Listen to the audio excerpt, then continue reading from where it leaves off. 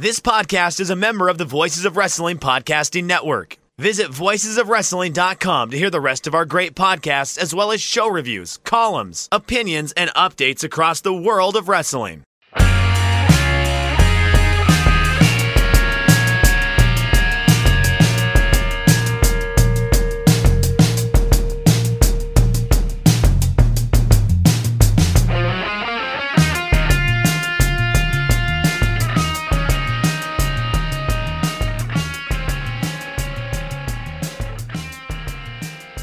Hey kids, do you like professional wrestling? Well, we like professional wrestling too. This is Shake Them Ropes. I am Jeff Hawkins. He is Chris Novembrino. Chris, you play music above a bowling alley, do you? I did. I played music above a bowling alley last week. It was so great to see so many Shake Them Ropers out at Bolski's. Many of you came from hundreds of miles away to see this show out here in Lakewood, Dallas, Texas. No, that didn't actually happen, but we did actually play at Bolski's. We were over the bowling alley itself, like over the pins and the pin restocking machines. And where we were at was on top of this scaffold that is like a wooden scaffold 15 feet above a cement floor behind the pin resetting machines. And we had to climb up a flight of stairs that was apparently made on spec, and the person building it got bored or stopped getting paid somewhere during the middle of this process because they finished up the job rather quickly. The first few steps of these stairs were fine enough as crudely constructed wooden stairs go, but towards the top of these stairs, Hawkins, they stopped doing wider planks of wood that you might actually use to have a full footing. And instead they were replaced with just 2x4s. And you were having to like balance and angle your foot. Did I mention that we're lifting 30, 40, 50 pound amplifiers up onto this scaffold? Only one of the rails worked. There was a second rail on one side where the pins were, but that was just like crudely bolted into the floor. Not bolted. Bolted would be more reinforced than it was. It was screwed into the wood at 3 different points along the way, and those hinge points had clearly started to bend, and the rail was more there as a last ditch, like maybe you won't fall into the pin machines and get mangled and turned into 10 separate pieces of you and restocked for your friends to try to roll a strike at. It was not a safe situation, Hawkins, but it was actually a lot of fun. And I did enjoy myself out there at Bolski's. Didn't play Freebird either. I'm very disappointed in you.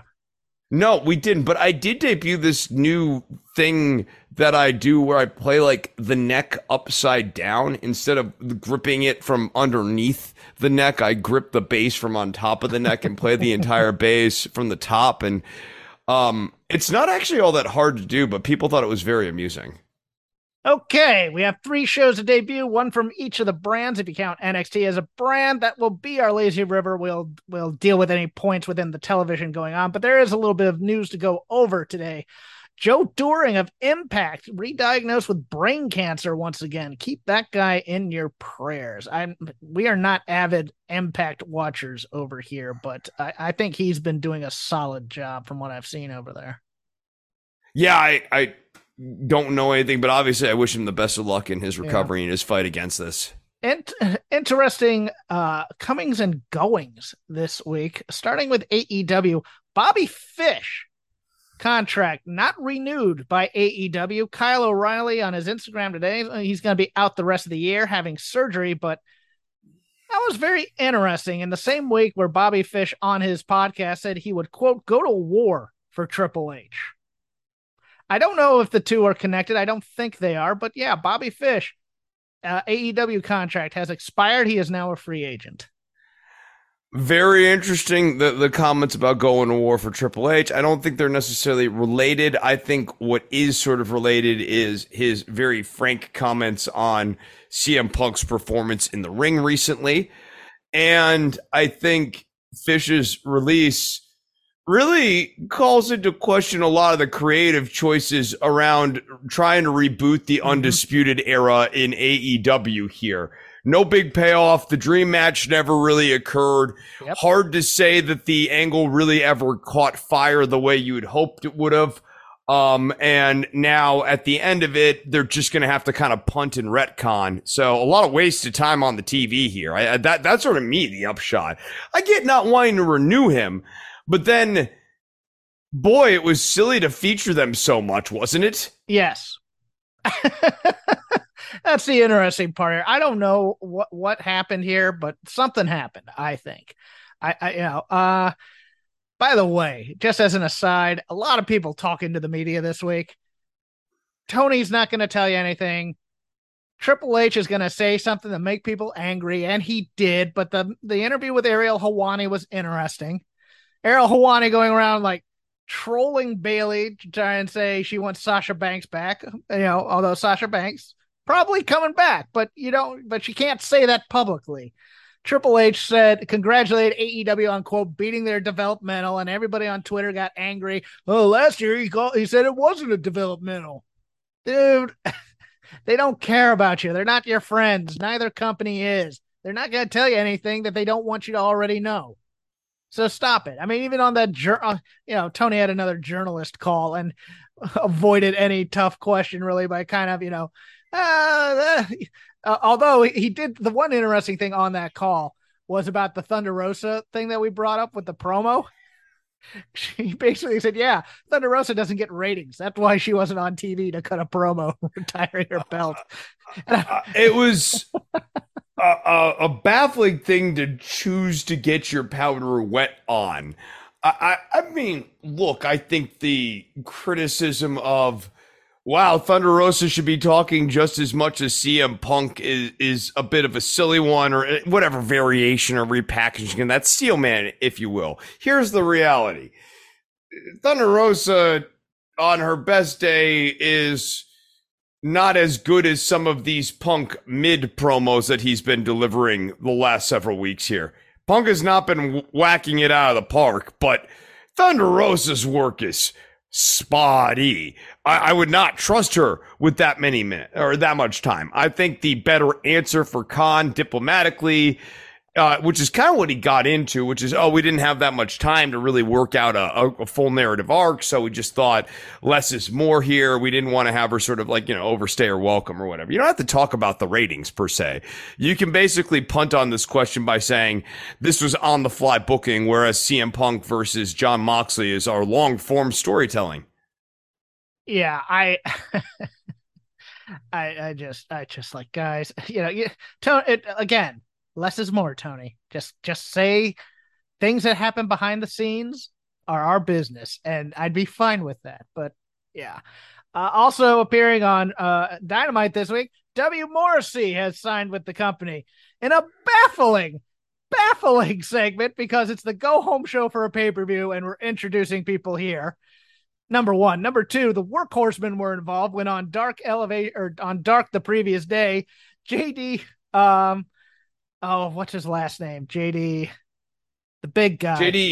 JD Drake cut a promo saying that he was gonna take some time away from the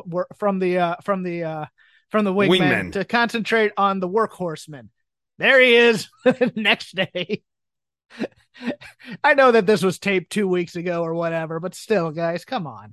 But happy for W. Morrissey. He looks very, very jacked. And it looks like he came out as a babyface and ended up as a heel at the end of that segment with one Stokely Hathaway. Yeah, I know. There was that. That was funny. And then I also just thought the Wingmen segment was funny in the wake of like the Fish news here, which... So you have these guys who are actually in the company complain that they have not been getting enough screen time, which is, I'm sure, a common complaint among a number of the people in the back, on the same week that Bobby Fish is out of the company, which sort of means everything's centered around that angle is Kaputskis. I will waste of time. I'll add another layer. This was Ethan Page's gimmick before he went with Stokely too. He hasn't been on TV since. So, yeah. Oh, yeah. Yeah, him. Right. So one guy gets recruited, and the other guys get beat up. Yeah. Over in WWE land, Wade Barrett, aka Stu Bennett, signed a 2-year deal. He'll be continuing with the company, but has no interest in wrestling. So it looks like their commentary table is kind of set for the time being. Ryan Katz returning to NXT, presumably to be part of Black and Gold, or he was formerly part of Black and Gold Creative. It's presumed he will be part of the NXT Creative once again. And WWE co-CEOs Stephanie McMahon and Nick Khan have been given raises by the board of directors, as have Paul Levesque and Frank Riddick as well. Paul Levesque's new title, Chief Content Officer. Frank Riddick adds President to his CFO title. Any of those float your boat in any way, Chris? Not really, no. Okay. So we have a long, lengthy, lazy river, and we will fold in anything that we saw on the TV shows into this. But yes, WWE, NXT, and AEW all having shows on this Labor Day weekend. We will go in chronological order, starting with Clash at the Castle tomorrow from Cardiff, Wales. The big return to the UK and a stadium show for the WWE. 6 matches, only 6 so far. My card subject to change, but starting with Edge and Rey Mysterio with Dominic, the dumbest babyface since WCW Sting, taking on the Judgment Day of Finn Balor and Damian Priest with Rhea Ripley. Chris, how do you see this going down? Dominic is finally going to defect to Judgment Day. I feel like the setup here is that he is upset that he was not included, and now Rey will have beef with Judgment Day because Dominic is part of Judgment Day. Edge will have beef with Judgment Day, and this feud will continue. I want to go the other way. I want Rhea to join the Mysterio family and her to become a terrible actress. That'd be great.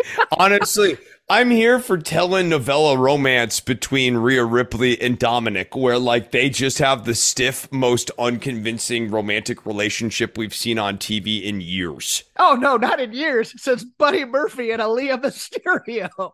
The irony is so thick because we're just switching partners on that thing.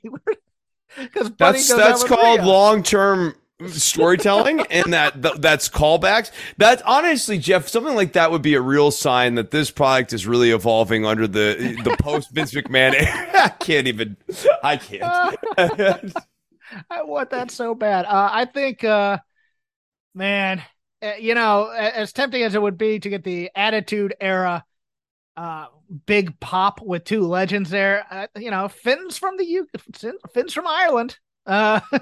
So I could see I think the Judgment Day wins this, though. I think. I think that this is the start of Rey. This is the start of Rey on one side of this and Dominic on the other side of this, and that's what we've been building to.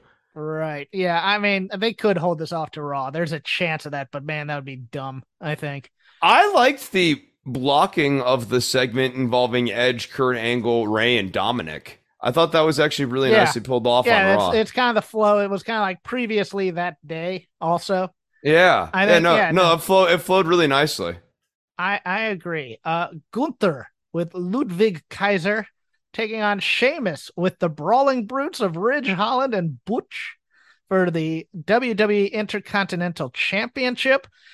This could sneakily steal the entire weekend. I have 2 other matches that might as well, but I'm looking forward to big bad men beating the crap out of each other, and I'm here for it. Yeah, I know. I kind of think Old Man Bangers and Gunther are going to have a really fun match. I really do. I think in this new WWE era, too, where the handcuffs are off a little bit in terms of match format. Like they're just going to be able to go out there, be a little bit more creative. And I think this is going to be bruising. Like Gunther is big enough to take all the clubbing blows from Sheamus. And then when Walter finally starts doing, I can't call him Gunther. I hate it. When Walter starts doing it's horrible. I feel like I'm eating taffy or something. It feels bad. It makes my teeth rot.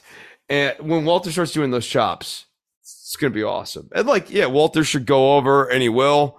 And I think this is going to be a great match. I think if this match opens, there is a chance that Sheamus wins this because they've been bringing up the fact that he's never won the Intercontinental title. But I don't see that as much of a chance. I still going with Gunther, but it would not bowl me over if Sheamus got the win here for some reason. Okay. But on Matt Riddle with his first name back, by the way, versus Seth freaking Rollins in a singles match. I'll go first on this one. Number one, I did like the second half of the sit down where Seth's trolling him and Matt starts cussing and it gave him a bit of an edge. I dug it. I did. This is great because like the one thing these two guys have in common, which makes them a good feud, is that both of them have this persona where nothing bothers them. Like you have Seth Rollins, and then like Matt Riddle's, bruh, and like this whole attitude, like it doesn't really bother them. But like obviously, you know that that's just a veneer, and both of them managed to get under each other's respective veneers. And I thought that made this match much more intriguing than it would have otherwise been. Yeah. I think Matt Riddle needs this edge. And I also think I also think Seth Rollins needs a win because he's been doing nothing but giving up big losses all year. I think Seth Rollins pulls this one out somehow and it leads to a stipulation at Extreme Rules. Yeah, I think he cheats overtly but wins. Yeah. But like it's a very obvious cheat. It's not like one of these weird WWE things that they've kind of got into. I think Rollins is gonna like kick him in the nuts or something like that and then pin him. 6-woman tag match: Bianca Belair, Alexa Bliss, and Asuka take on Aunt Pam, aka Bayley, Dakota Kai, and Io Sky. Let's get this out of the way.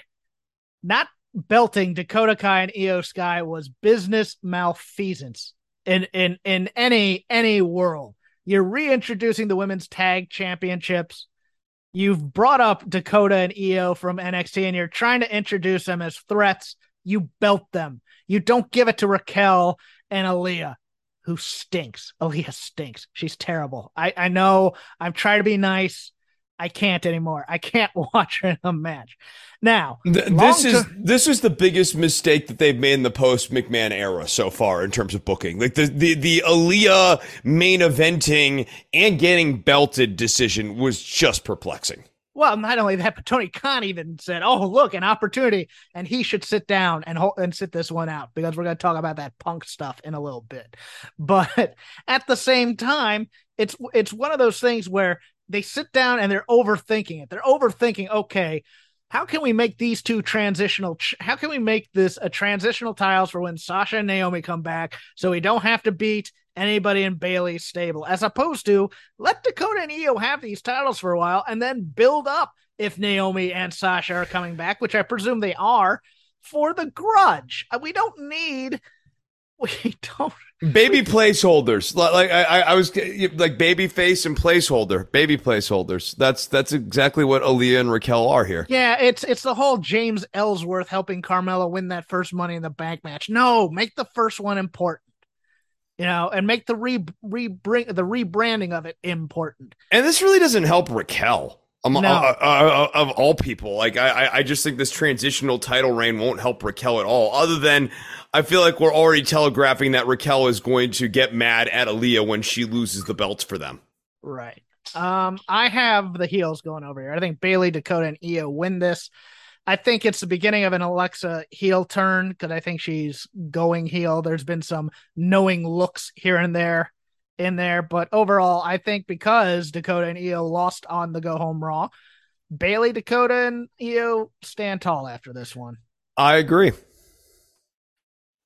For the WWE SmackDown Women's title, Liv Morgan, the champion, taking on Shayna Baszler. This match is very simple. They're not going to take the title off of Liv. They know they made a mistake at SummerSlam. They know they made a big mistake at SummerSlam. Shayna Baszler is a cipher for Ronda Rousey, and Liv Morgan somehow going to pull this off. This might be some heavy sledding watching this, but Liv Morgan's going to win. Chris, your thoughts? I think it might not be a great match. Yeah, I'm with you on that. The rebooting of Baszler on NXT makes me think that ultimately she might be NXT bound for like a refresh here. But I also think that might mean that she's going to be able to work a match style that's much closer to the Queen of Spades, Shayna Baszler, than whatever the hell we've been treated to over the last couple of years. The wrestling raccoon, Shayna Baszler. Yeah. Triple H knows how to book Shayna Baszler. That we know.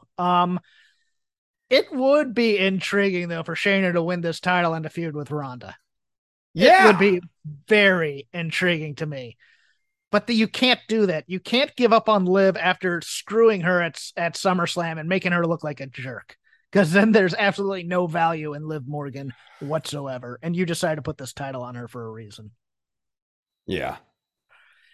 And then finally, your main event of the day, Roman Reigns with Paul Heyman taking on Drew McIntyre for the undisputed WWE Universal Championship. Chris, who you got? I think Reigns retains. Wow.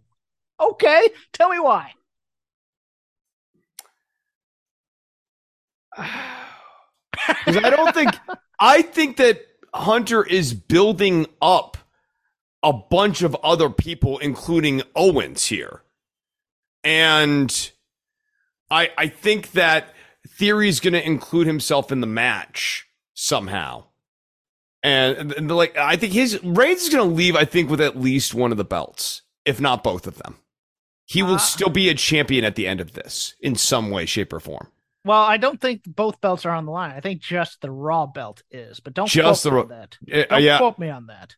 But this is going to get split somehow, and I disagree with you. I would have agreed with you if Vince were still in charge, because I think the plan has always been for Roman's first loss is to drop that SmackDown title to The Rock at WrestleMania. Right. Nobody knows if The Rock's coming back. Yeah, I just thought that the time equity is it's about, doing a hot transfer. I don't feel like Drew is getting refreshed nicely, but I don't feel like he's like fully hot enough to be Raw champion yet. I don't know. It's just my thought on it. They have heated up Karrion Kross. I think they've been doing a good job with Kross overall, to be honest with you. I mean, he may not set people's world on fire, but I think the vignettes and his presentation have been pretty darn good. I think. Yeah, that gives me pause, because Kross is a heel. Is Owens a heel? That's an interesting question, especially with this juxtaposition against the Usos now. Like, if you had asked me last week when they were in Canada, I would have just thought that was like a 1 week thing. But like, Owens feels very much being positioned to go and feud against Roman here again. Yes, he does. But I think that'll be for the Raw belt, but I think eventually that goes to Cody. But that was Vince's plan, so we will see what happens there. I think Drew wins this, and I'll tell you why. Because this is the ultimate makeup for the empty arena WrestleMania, where Drew was champ, and they absolutely dropped the ball on his championship reign. They were bringing him out every week, trying to either be funny Drew or ladies man Drew or tough guy Drew. They brought back Heath Slater for a week to kill him. Nothing was working for them. I think this one, we get the ending, Drew McIntyre in front of that Cardiff Wales Stadium, and I think Triple H is into happy endings. So I think it's going to be a happy ending here. I can definitely talk myself into this too, especially with the impending NXT Europe reboot that they seem somewhat serious about. Like, this doesn't seem like, it doesn't just seem like they're ending NXT UK to make NXT Europe to like completely punt on the project. It seems like they actually want to do a refresh, new coat of paint sort of thing here. And so, yeah, I think Hunter wants to have a good, strong, well-received UK show. It would be a move that in the Hunterism would be best for business. Next day, Sunday afternoon, Worlds Collide, brought to you by NXT and the group formerly known as NXT UK. New match added since I went over this card yesterday with a bunch of people over at Between Two Beards for the Love Wrestling Canada Twitch feed. There were only 5 matches then. There are 6 matches now. The sixth one could be a banger as well. So let's go through this now, starting with the just added match, Nathan Frazier versus Axiom in a best of 3 falls match. Little wackiness on this NXT. Well, Hawkins, if you watch NXT UK devotedly, as I do every week, you would know that Nathan Frazier and Axiom were reading comic books, and had a discussion about fighting. This was also on NXT though. Yeah, you're right. That was on NXT. I was he doesn't know that Axiom is really a kid. My God, whatever shall we do? I kind of like that. At least we're already hinting at the idea, like that, like we know who the man under the mask is. There's just like nice little touches here where it's like, okay, we're actually going to start caring about history again. The NXT Go Home show was actually quite good. I liked it a lot, and I liked the cameos. I liked that it wasn't all just, guys come from the high school to the middle school to bully them or anything like that. I mean, you had heel face interactions that weren't contentious, really. You had Finn and Braun, you had Tommaso and who was Tommaso with? I forgot. Wasn't he? Did he also do Braun? Did he? I think he might have. Okay, yeah. You had Shayna in there with Mandy Rose. I mean, it was a kind of a cool little love letter to NXT, and I kind of dug it. And NXT I thought it elevated the show. I just thought that it added prestige to each one of them. Kaylee Ray coming out and talking to Mako Satomura was real nice. Mm-hmm. Just thought that they've been doing a nice job. So Nathan Frazier and Axiom in 2-3 falls. I think this is going to be a sprint. It's going to be awesome, and I think Nathan Frazier wins this. Okay, yeah, all right, I'm with you on that. Sure, because they're both very good. I could also see Axiom. Yeah, right. I could see it. This seems like a dealer's choice. Yeah, it's whatever you want. Yeah. In a singles match for the NXT North American title, Carmelo Hayes against Ricochet, who cut the promo of his life on this NXT Go Home show. Not just that, this is my other match that I think might steal the weekend. I am here to see if Carmelo Hayes can hang with Ricochet. Yeah, I am too. And I'm with you. Like, where did this Ricochet come from? What? Like, this guy has this promo in him? Yeah, no, he surprised the hell out of me with this. I'm excited for this match. I think Melo retains, but I'm very intrigued to see if Melo can hang with Ricochet, and I tend to think he can. And I think this will be a great coming out party for Carmelo if he can. Keep Trick Williams away from this, or get his interference done early and get him out of there. That's my only hope for this match, because if the ending is because of Trick Williams, that's a womp womp. I don't want that at all. I agree. In a 4-way tag team elimination match to unify the NXT and NXT UK tag team champions, the very personable Creed brothers, your NXT tag champs, who are getting better on the stick by the week, taking on Gallus, Mark Coffey, and Wolfgang, taking on Pretty Deadly, Elton Prince and Kit Wilson, taking on Brooks Jensen and Josh Briggs. 3 of these 4 teams I'm very happy to see. Also appearing in this match, Brooks and Jensen. Also appearing in this match, Brooks Jensen and Josh Briggs. Yes. Chris, who do you think comes out with these unified tag titles? Boy, that's an interesting one. Because there are 3 contenders in here that I think could do it. Man. I can go first if you need to think. I'm going to go Gallus. Okay. My friends over on the Canadian podcast also thought Gallus would be coming in there because they're good heels. They've just been introduced, et cetera, et cetera. Yep. I think the Creed brothers have their own story with the Diamond Mine splitting up, and Brooks and we have an interesting story here with Gallus. I am going to say Pretty Deadly walks out with these titles. Yes, boy.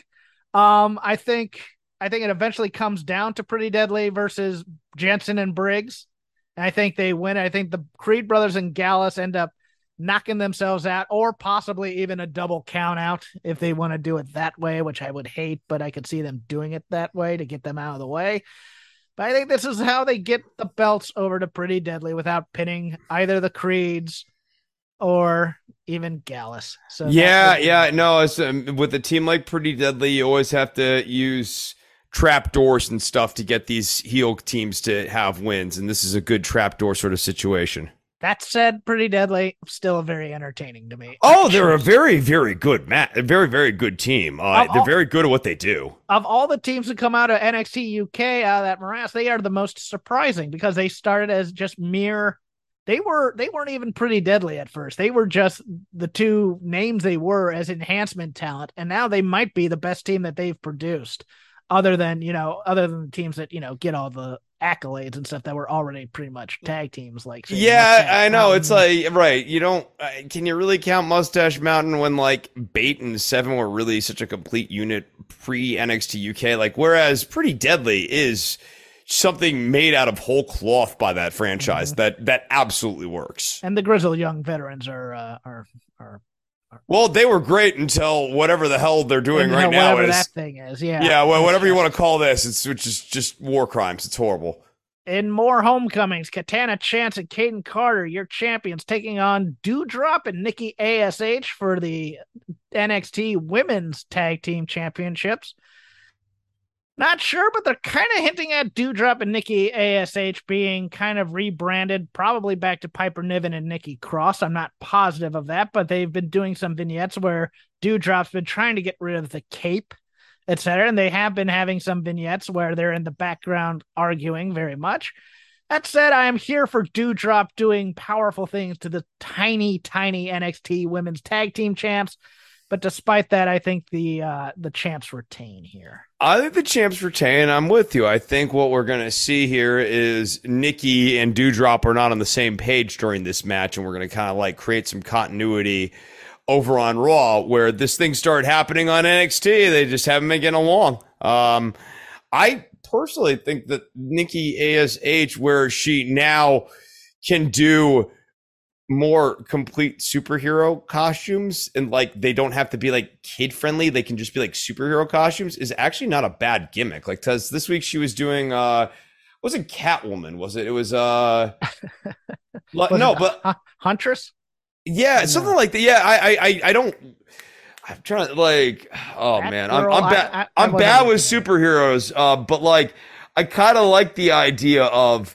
Okay, now she can stop doing the butterfly goofy stuff and actually do cool superhero cosplay. And that's actually a fun gimmick. I'm actually hoping that she gets to be back to be NXT Nikki. And she gets that to be kind of cool like Sanity Nikki was one of my favorite wrestlers in that promotion. I really did. I really liked her a lot. Going to the triple threat to unify the NXT and NXT UK Women's Championships. Mandy Rose, your NXT champ, taking on Meiko Satomura versus your NXT UK champ. One of these things don't belong here, and that's Blair Davenport, who is the third wheel here. Probably to take the pin, but I can see a situation where not supposed to take the pin. In a perfect world for me, this would be Meiko versus Mandy, and Meiko would kill her in 8 seconds. We discussed this last week. But since this is not a singles match, it's super clear to me, especially given that Shayna Baszler promo, that Mandy Rose is winning this by pinning Blair Davenport. I would say that unless Mandy's going to the main roster. That said, I could see a world where Meiko pins Blair Davenport to win this as well.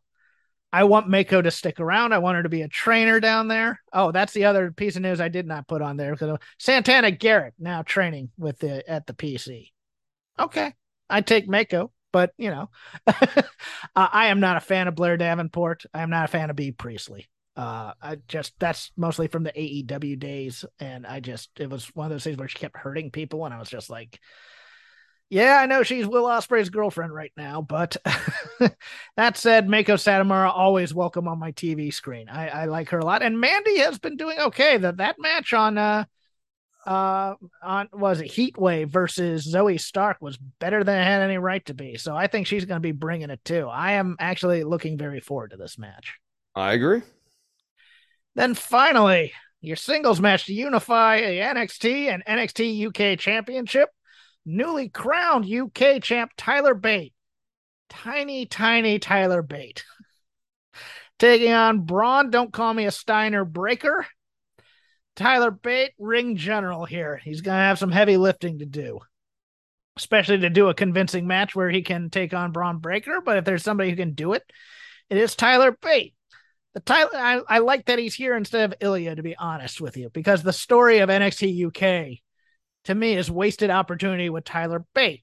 19 years old, he's the first NXT UK title, drops it on a random show. I think it was an NXT takeover that they just cobbled together to Pete Dunne, because Pete Dunne was the more interesting story during the tournament when he was, getting cheers for beating people up for no reason. And then they never decided to build up Bate again. They put him on Mustache Mountain. He had some bangers with Mustache Mountain.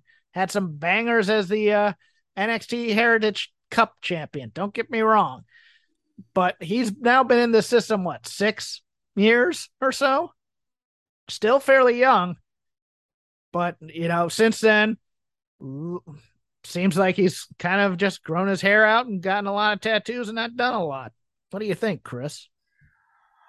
I don't think he's winning here. So, there's that. And is it possible he's brought up as the Gargano of SmackDown? The undersized guy. You can put him in a feud with Butch if you want. But it makes you wonder how much longer Butch is going to be Butch, especially having him show up on NXT. Like, I wonder. It just felt so weird when they're like, "Oh, that's Butch." Hey, it's my old pal Butch. How you doing, Pete? Butch. Butch. Yeah, the weirdest thing was when he had to call him Butch. Yeah, yeah, but Braun Breaker's winning this one, right? Yeah, he's winning this. I think this is a great opportunity to make the big strong boy look strong, but he has to be shown to be as strong as Braun Breaker, and then Braun Breaker has to be shown to be stronger. Agreed. And with that, we move over to the finale of our weekend, Sunday evening. Live on pay-per-view or Fight TV or wherever you're going to get this. 87 matches on All Out. A probably 6.5 hour pay-per-view of some variety with absolutely no filler, because how dare you want to go use the restroom or get snacks? That said, there's 14 matches. Tony has threatened to add more, and I say threaten lovingly, but where are you going to fit these things? Because the Bucks are going to go 35 minutes over time. We are recording this, though, before Rampage airs, so we do not know who the other people will be in the Trios tournament. I will give 2 scenarios, though, for that. But we start with 0 Hour, the pre-show, 3 matches on that, starting with a rematch, Tomohiro Ishii versus Eddie Kingston. Gonna be a lot of guys smacking each other in forearms, and Eddie Kingston's gonna win this. Chris. Kingston, I agree. Pac versus Kip Sabian in what has been a year plus story to get to the pre-show for the AEW All-Atlantic Championship. I don't care about Kip Sabian. I think Penelope Ford may come in to help, but I don't see Kip Sabian winning this title at all. I think Pac's a pretty good travel champion. Interesting. I just feel like if you've gone this far to repackage and reboot Sabian, you have to have him come in and make a splash, and him having a loss his first match back after a while seems wrong. I'm going to say Pac wins. I'm sorry. I'm going to say Sabian wins. Sabian wins. Wow. I agree with you. Normal logic would say Kip Sabian takes this title, which doesn't. Well, we have 80 titles. Which title is this? I don't even remember. This was the one that he's defending on small promotions outside of the United States, and it was a tournament where no American was in there, and they had, I think Miro was in here and Pac, and I think they got a lot of cool belts, is what they got. Very cool. Was in here. Yes, it's a ridiculous title. Yeah, and it's ridiculous. And then finally, Hook's gonna murder Death Angelo Parker to the cheers of many. Yeah. Yeah. So that does 0 Hour. Enjoy. Maybe Taz will be plugged in. Maybe he won't be. We'll see. Starting now with the main card. Lots of matches. We'll see if JR takes a nap. Starting with Bryan Danielson versus Chris Jericho in a singles match. Chris, how do you see this one breaking down? Ooh, this is a tough one. Because I'll vamp for you while you think. This is yeah, remember go for it. Daniel Garcia came down on Dynamite, took a chair from Chris Jericho, so he didn't hit Bryan Danielson because Daniel Garcia is an idiot and he has hope that Chris Jericho will see the error of his ways and not cheat. He's going to cost Danielson the match, but not intentionally. Oh, okay. That's interesting because a lot of people think this is a swerve on Garcia's part just to go back to being part of the JAS again.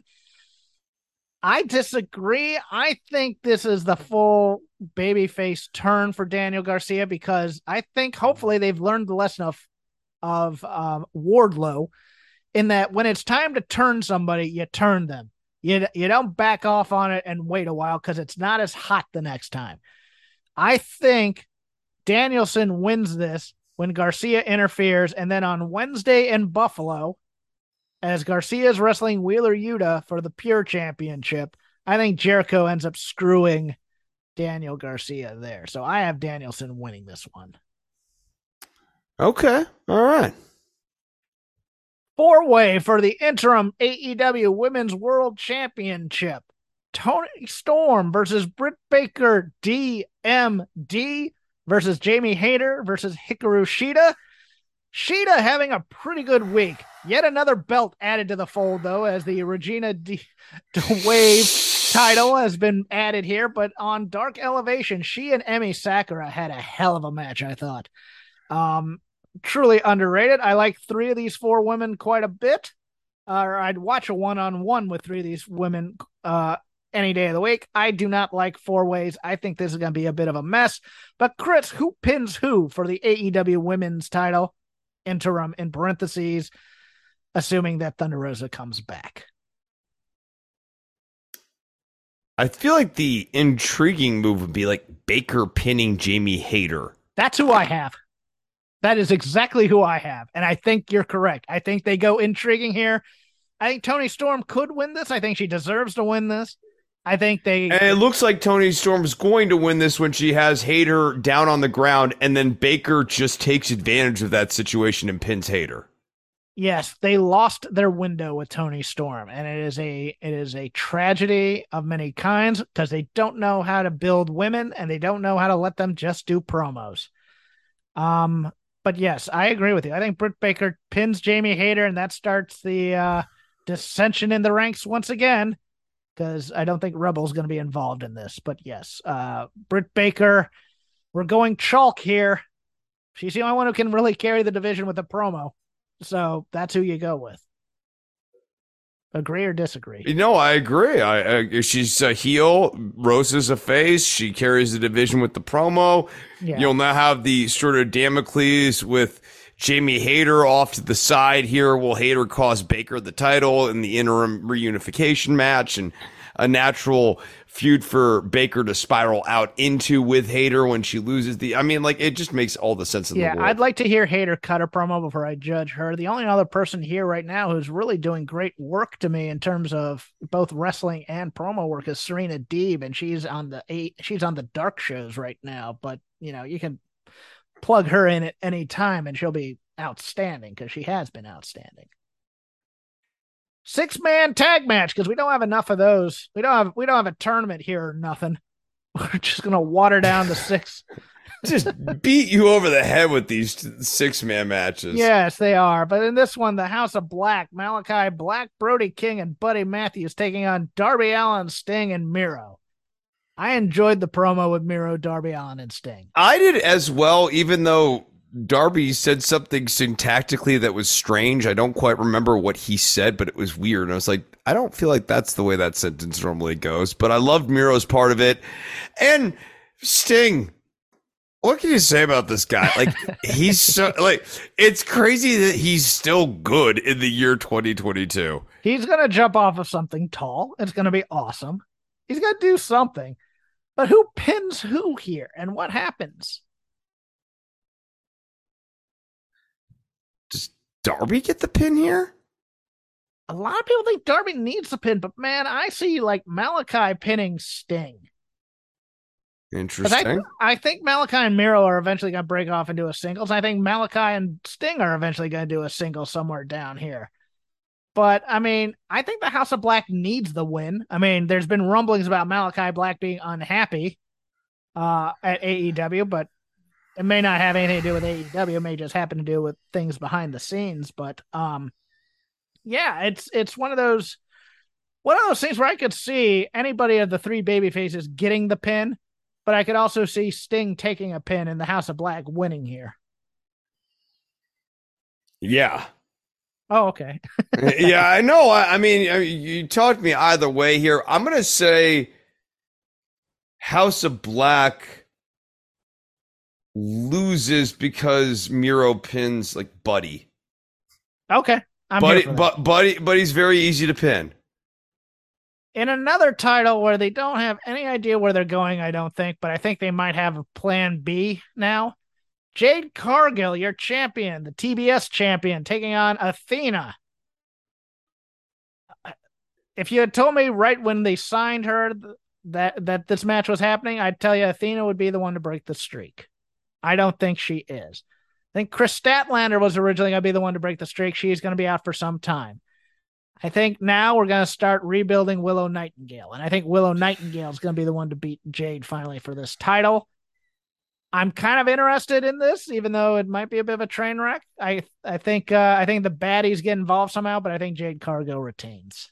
Yeah, I don't think Athena's going over here. I think Jade's going to retain. I think that maybe if Athena had been kind of really connecting with crowds more here in the last couple of months, that maybe there would have been a chance, but that hasn't been happening. And they do like them some Jade Cargill, and now you've built up enough equity around her, you might as well just keep the belt on her until you're actually ready. Interesting enough, on the Wikipedia page, they plug this match as Jack Perry versus Christian Cage in a singles match. I mean, he did say that in the promo. I liked Jungle Boy's part of that promo too. I did. I just like, you're not gonna be wrestling Jungle Boy. You're gonna be fighting Jack Perry. I was like, that's a good line. It's a hell of a line. Unfortunately, this has sports entertainment written all over it because of Luchasaurus, and I think Christian Cage wins this one.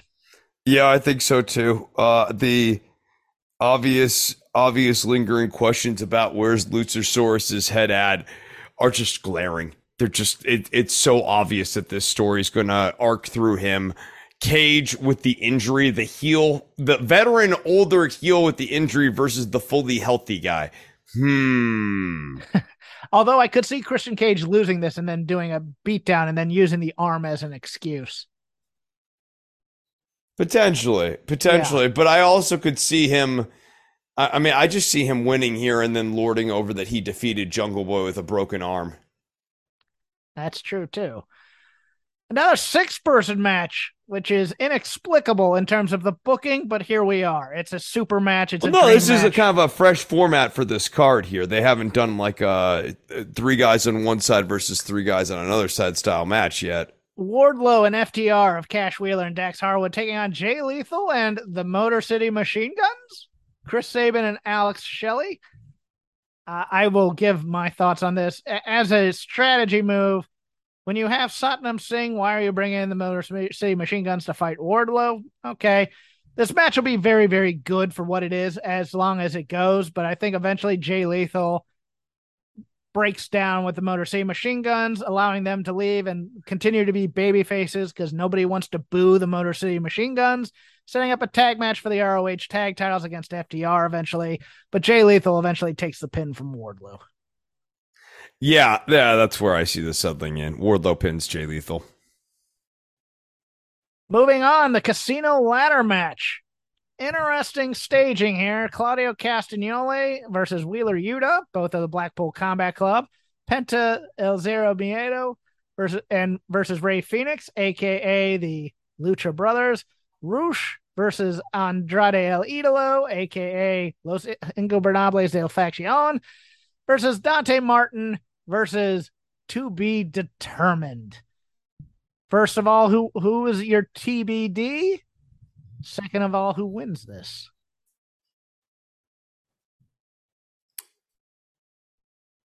You can get more than one TBDs if you want. I feels like Andrade needs to win this. Wow. Okay. Who is TBD? I don't know. I have no guess on TBD. I really don't. Okay. Logic here, because everybody else has a partner in here. It would be somebody connected tangentially to Dante Martin. Like possibly even Leo Rush coming back, I would think. But I don't think that's happening. Also of interest would be MJF here as TBD. Also, I could see a scenario where the Dark Order loses tonight on Rampage, and this could be Adam Page coming out as the Joker. I'm going to go fairly conventional here, though. I was talked into it last night. I think this is Ethan Page coming out here to rebrand himself. And I don't know if Andrade El Idolo wins this. But I believe whoever the Joker is going to win this. If it's a not so big name, it's blown off on a Dynamite. If it's a big name, it's saved for the next pay-per-view. But, I mean, if it was Page and you wanted to reinsert him here, this would be a good way to kind of get him refreshed. I would agree. I have another scenario as well, but TBD is winning, whoever it is, in my opinion. Okay. Although, okay. I like Andrade as a world title contender. I think you need to hit him up. The problem is everything he's been doing is goofy as hell. So. I know. It all sucks. I guess maybe I'm wish casting a little bit. I just want him to not be stinky. I want him to be as cool as Santos Escobar, like he was in NXT. He was that. I know he was that. Yeah. Escobar's a better promo. But he was cool. I know. I remember this. Swerve in Our Glory, Keith Lee and Swerve Strickland taking on the Acclaimed, Anthony Bowens and Max Caster, inexplicably for the AEW World Tag Team Championship, where the entire story is the Acclaimed don't deserve a title match. That's the story, Chris, that they've told on TV. Is there any way the Acclaimed win this? Yeah, no, I mean, a lot of this has also been Swerve and Keith Lee have been underestimating and undervaluing the Acclaimed, going you guys are 5th ranked, blah, blah, blah. Yeah, I think the Acclaimed win here. Wow, you think they're the new tag champs? I think so. There's no way in hell, but I'm fascinated by that, especially if Billy Gunn interferes. Well, there's that, and there's also the fact that Swerve is not really fully a babyface, right? There's still, I mean, there is always this inner tension between Swerve and Our Glory. They're gonna split at some point. We know this. Okay, you can talk me into it, but I don't think it happens here. I think they lose to a better team like STR. Even with the guidance of Daddy Ass, they scissored Jeff. If they scissor, there's a chance of it. Right? No, if they're they're gonna scissor at least once. I never thought that'd be said on this podcast. Ricky Starks versus Powerhouse Hobbs in a singles match. Chris? I think Starks has to beat Hobbs, but I think actually this is going to be a longer feud, so maybe Hobbs beats Starks here. Hobbs has been murder deathing Starks. I would love it for him to murder death him again in 30 seconds. That's right. That's right. The build of this has all been Hobbs just sort of dismisses away Ricky Starks. So this at least has to be the moment where Starks makes Hobbs realize that he's an actual legitimate threat. Yeah. No, Starks is winning this. There's no way. All right. Yeah. And they need to keep him hot. Starks wins. The Elite of Kenny Omega and the Young Bucks, Nick Jackson and Matt Jackson, who had one hell of an athletic endeavor versus Aussie Open and one Will Ospreay. There's another possibility for your TBD, by the way, is Will Ospreay. That would fascinate me if him saying that's it for me in AEW for now was a total swerve, and he comes out there tonight or tomorrow or Sunday and wins this casino ladder match.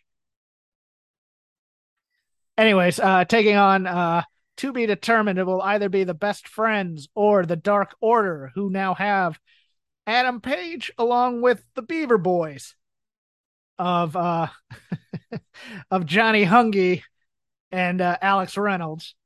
Chris, who wins the Rampage half of the bracket tonight, and who wins the inaugural AEW World Trios Championships?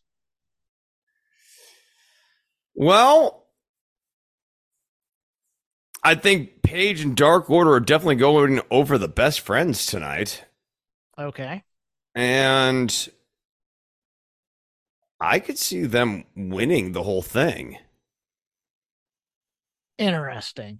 Like, as like a feel, because like, yeah, there's gonna be a lot of drama going through the Bucks and Omega and Page here, but like, especially with Omega on the other team and Page and Omega having like they never buried the hatchet, and I don't feel like Aussie Open's winning this. Oh no, Aussie Open's not in it. Right. Oh, they're not in it anymore. Oh, no, they lost. Who's the other? What was the other team? It's Omega and the Bucks, or the Dark Order, or the Best Friends. Or the Dark Order guys. Dark Order and Page. Yeah. Yeah. Now Tony just said that he just kind of laughed at their booking of the women's tag titles. I mean, that to me indicates you have to go chalk here of Omega and the Bucks. But let me lay out a story for you here that I find interesting booking if it were to happen. I don't think it will, but it would be interesting if it happens. Best Friends beat the Dark Order. There was a segment taped after Dynamite where Aussie Open and Will Ospreay beat up Kenny Omega and the Bucks. What if Kenny's not able to go in the finals, and now Hangman Page, being free from, quote unquote free from the bonds of friendship with the Dark Order, say, hey guys, is it cool if I go with my friends the Bucks and try to win the trios titles? And then possibly that would have worked great if the Bucks had been presented effectively as tweeners. Yes. And then possibly then Adam Page costs them the match against the Best Friends. I think I could see a scenario where the Best Friends win the World Trios titles here, because I think they want to blue ball us on the reuniting of the Elite a little bit more. But I think the smart move is still to put on Kenny and the Bucks. So I can't go against that. Yeah. I don't know. I feel like Page and Dark Order need something. I'm going Page and Dark Order. I don't think you've talked me off of this. I'm going Page and Dark Order. That's fine. I can see that. I think that'll be very interesting. We'll see what happens. And then finally, before finally, who do we get? Do we get anybody as a debut or a signing? Because Tony's been hinting at it, and he's been hinting that after All Out, this will be the strongest roster ever in AEW. It's a big problem. They must be getting The Rock. Dwayne Johnson. That's what I'm talking about. Dwayne Johnson. Yes, I was reminded. Not Ole Anderson. No. Or Don Morocco. No, or Don Morocco. Yeah. No, not Don Morocco would fill out this roster. I'll tell you that much. That's so true. He'd really round it out. I think they're alluding to Kota Ibushi as signed. I'm going to be honest with you. I think he bought the contract to Kota Ibushi, and Kota Ibushi is going to probably appear as a signing here. I don't know that for a fact.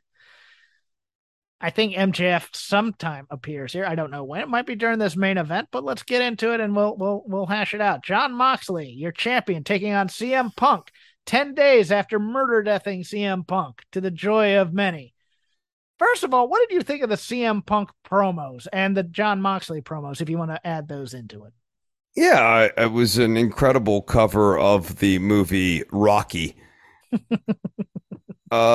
I thought that Punk's part of the promo was actually pretty flat and wasn't really connecting because no one bought it. This was not Mark Henry in the salmon suit. Yes. Ace Steel, for his part, rose above bad content. But when he has to go, I'm so sorry. You see, my name is Ace Steel. I am CM Punk's friend. It felt like a a middle school stage production. And I thought that Ace Steel then picked it up, then also delivered the promo of his life and really got Punk, like, yes, Punk was better after that, but then, like, I'm very confused with the way that they are doing regionality with this program. Yes, they went regional versus company babyface and tried to heal the company babyface a little bit. Yes, it's unclear to me who, after this pay-per-view, will be largely received as a babyface or largely received as a heel, because Moxley comes out, is basically a heel. Even when he's trying to like be sort of babyface, he's like, "Oh, I'm so sorry, Chicago. Your boy's a weak weenie. I hate him. I'm gonna beat the crap out of him. I beat the crap out of him for I know he's your boy. You love him. I'm going to keep beating the crap out of him. I'm going to leave him in a heap. He's going to be bloody and he's just going to get pulp when I'm finished with him. I know you guys love this guy. I love him too. I really, it was a very not endearing promo from Moxley. And then he leaves an open contract in the middle of the ring. Yes, which was also weird. It perplexing. Like there were any number of ways to go. And then a steel, it was very campy is the word that comes to mind. I found this whole go home stuff to be very campy. I liked Ace Steel just over delivering, but I agree with you on the exposition stuff. I was just like, okay, now they're explaining, and everybody's like, they explained who he was on the TV. I'm like, yeah, that's fine, but he's still just random dude coming out. Although that's kind of understated, and I like that he was the guy who picked up the contract and went out. And they mentioned it on TV, but people in the arena would be going, who the hell's that? And then they pay it off in the promo later. Oh, that's good planning. Let's give him credit for that. The second half of the CM Punk promo was excellent because it was the fire, and everybody wants to see fired up Punk. First half of the melodrama, I'm exactly with you. Mark Henry, salmon suit, did not buy it for a second though. I found some issues with the Moxley promo. I would have much rather he directed it towards Punk versus just I'll take on anybody kind of a thing. I also think that Tony misjudged who this crowd were. He was thinking he was getting the United Center of Chicago crowd. And what he was getting was we had to buy tickets to all three shows this week, travel crowd in suburban Chicago, Illinois, 30 minutes outside of Chicago, who actually like Moxley and are not rabid Punk fans. They're guys who want to cheer the top babyface in the company as opposed to boo the top babyface in the company. That said, who do you have winning this then, Chris? Man, is Moxley turning heel here? Like I don't know. I think and what if this goes time limit draw? Oh, wow. No, especially after that little, you can't go 57 minutes and they did like a little crap 3-minute match last week. What if that was the fake out for the actual match here, which is going to be very long? I think CM Punk wins this and he wins it by cheating. Like blatantly cheating and possibly doing a rehash of Money in the Bank 2011 with Ace Steel playing the Johnny Ace Vince McMahon part in some way, but actually succeeding or something to that effect. I also think MJF returns at the end of this pay-per-view to stare down Punk afterwards and basically tell us he told us so about Punk. And that the Pinnacle might be baby faces after that. Possibly FTR even coming in to help with the beatdown of Punk or turning on Punk or going back with MJF to be baby faces as well. But I think we see the return of MJF at the end of this pay-per-view, staring down the heel Punk as the quote-unquote savior of AEW, which is going to be mind-bending to me. Any thoughts on what they might do here at the end with Punk as champion if he wins, or even Moxley as he wins? Next contender up. I mean, it does feel like eventually we're going back to that Punk MJF thing. I am less convinced that like MJF's going to be re-debuted as a babyface than you are. I'll say that much. Weird thing. I mean, I don't know that I buy that, especially. Yeah, no, I don't think. Could they be aligned? Could MJF and Punk be aligned? Oh, that like Steel, MJF, and Punk are all in cahoots with one another. Yeah, I mean, it's interesting to see. Well, anyways, we are up against it, so I will cut us off here. Enjoy your wrestling, enjoy your Labor Day weekend, enjoy your conditioning if yours is working, because mine is not right now.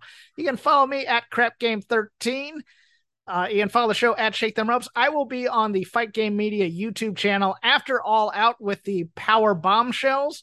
I will be myself and Paul Fontaine joining Sam and Mel over there, giving all of our thoughts on All Out. Be sure to join us over there live about 15 minutes after the show.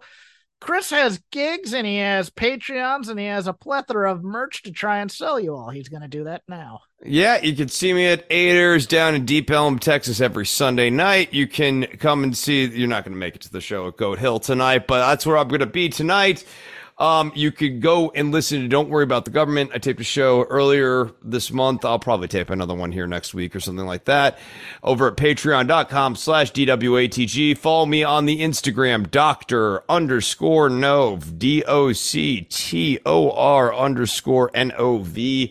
DOCTOR_NOV, and on Twitter at DWATG. We'll see you next week. Goodbye.